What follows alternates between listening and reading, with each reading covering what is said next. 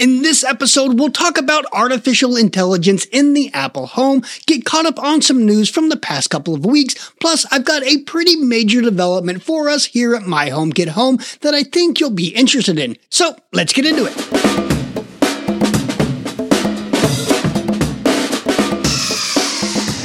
Greetings, Internet. My name is Dustin, and this is the My HomeKit Home podcast. And here we look at the smart home with an Apple Home and accessibility focus. So I've missed a few weeks, but with good reason. If you follow us on social media, and you should, links in the show notes, you may already know that my family and I, including my HomeKit Home, will be moving back to the United States after nearly 10 years of being based in Mexico.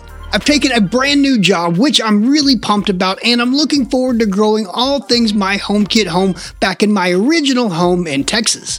So with that being said, I am looking for some people to collaborate with on various different My HomeKit Home projects. So if you or someone you know are interested, feel free to reach out to me at questions@myhomekithome.com or slide into those DMs on socials at myhomekithome.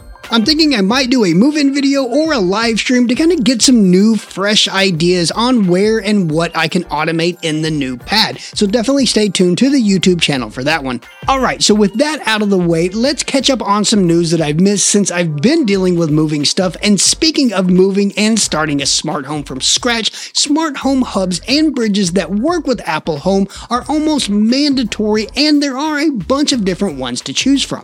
One that has been on a lot of people's radars recently is the HomeKit Pro, and it's possibly even more enticing now with the activation of its Thread radio. Now acting as a full thread border router, you can directly connect Matter over Thread accessories to the hub without the need for a separate border router for true local control. If you're unfamiliar, the HomeKit Pro is insanely versatile with 2.4 and 5 GHz Wi-Fi, Zigbee, Z-Wave, RF, IR, BLE, and probably a bunch of other acronyms that I'm forgetting. This compatibility and versatility does come at a price, with the HomeKit Pro setting you back a pretty penny, but it might be right for your Apple Home considering its flexibility. Now, if you've been looking for a thread-based dimmer switch that you can connect to the HomeKit Pro or directly to Apple Home, Innovelli has got one on the way. Pre-orders are now live for Innovelli's first switch to work with Apple Home over Matter, and it's more than just a thread dimmer switch. Supposedly, these dimmer switches work without a neutral wire, which can be a deal breaker for some, and can even work without that neutral wire in some multi-switch setups. And as if that weren't intriguing enough, these thread dimmers also feature a separate programmable button and an RGB LED that can serve as a visual cue for the on-off state of the circuit, or better yet, set up to serve as a smart home status indicator. As I mentioned, pre-orders for these dimmers are open now at $50 a pop, with some savings when bought in multi-packs. And one final word here, as Simon from HomeKit News points out in his original article linked in the show notes, certification for both Matter and Thread are listed on the Innovelli website as pending.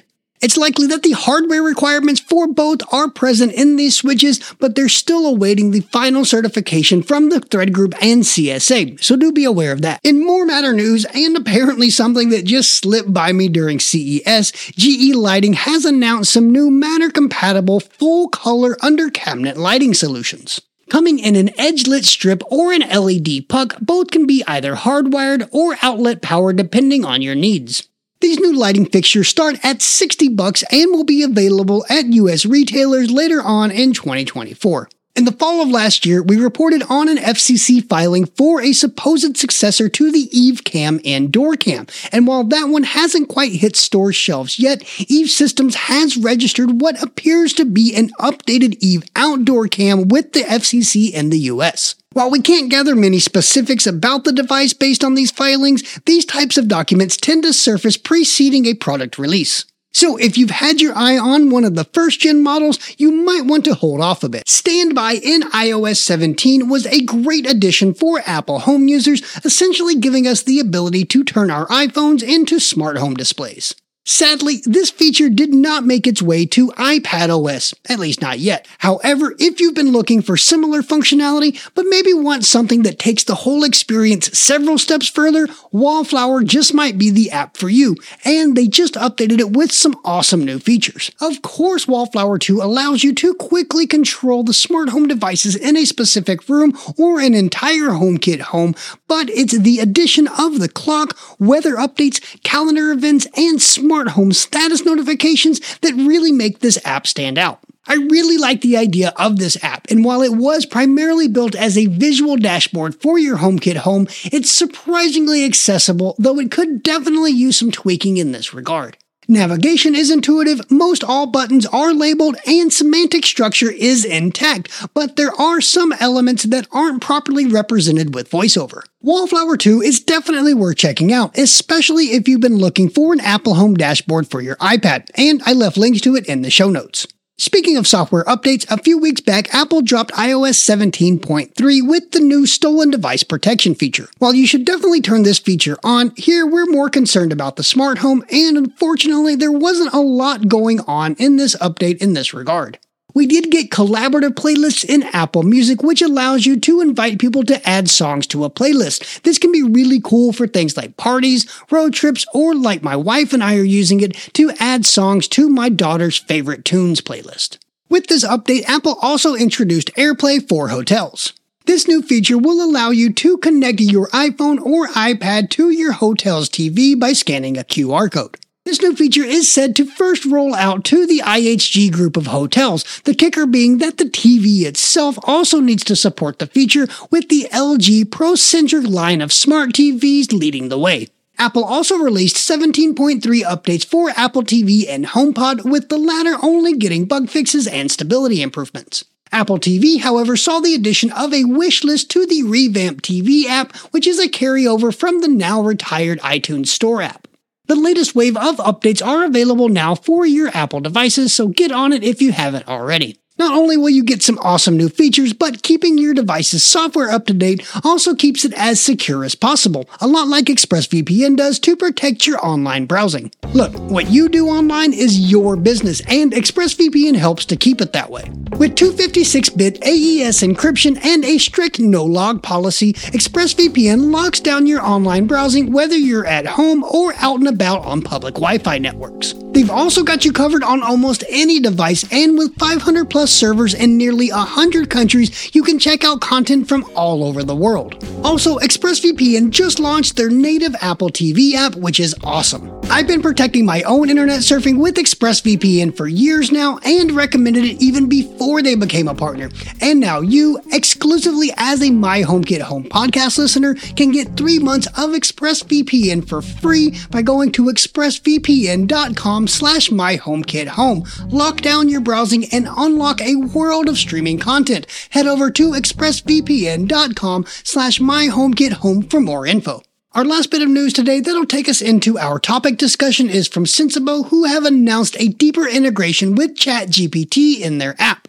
In my review of the Sensibo Pure Air Purifier, I noted its Pure Boost feature, which analyzes information like your location and indoor and outdoor environment data to make sure that you're coming home to the cleanest air possible. This fancy automation can also integrate the Sensibo Air to use your AC's fan to help clean the air more efficiently. The integration of ChatGPT takes this whole idea a step further, using natural language to create routines and automations.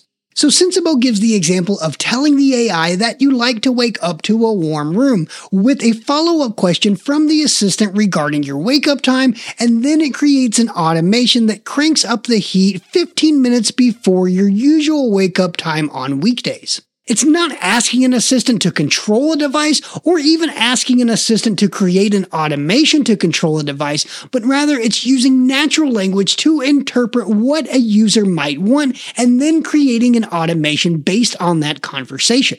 The big difference here is that the interaction is conversational and collaborative as opposed to transactional and unilateral. Now, I'll be the first to admit that it's not completely natural for me to just go into a chat room and say, I like to wake up to a warm room and expect something to happen, but I really like where this is going. This is also a very simple interaction, but could potentially pull in information from a bunch of different sources like your location, weather data, calendar events, and more to really fine-tune these automations. This is super useful, and we see similar actions within Apple Home itself with Siri-suggested scenes and automations. However, they aren't tailored to the specific user. Instead, they analyze accessory types, other nearby accessories, and common actions in order to make these suggestions, and a lot of times they do work, but they are pretty basic. Sensible is using natural language processing based on large language models to help create these automations, but I think AI can go a lot further in the larger connected home. Let's take, for example, security cameras. We're used to cameras using AI to recognize faces, pets, cars, packages, and even Aqara has their hand gesture recognition, but what if AI could help sharpen and enhance footage that's maybe lacking enough light? Let's also consider person-specific automations, which is something that the smart home to date has struggled to address. With facial recognition, a user's preferred lighting and heating and cooling preferences can automatically be activated. Taking this idea a step further, if more than one face is recognized, a more general lighting and heating or cooling mode can be set.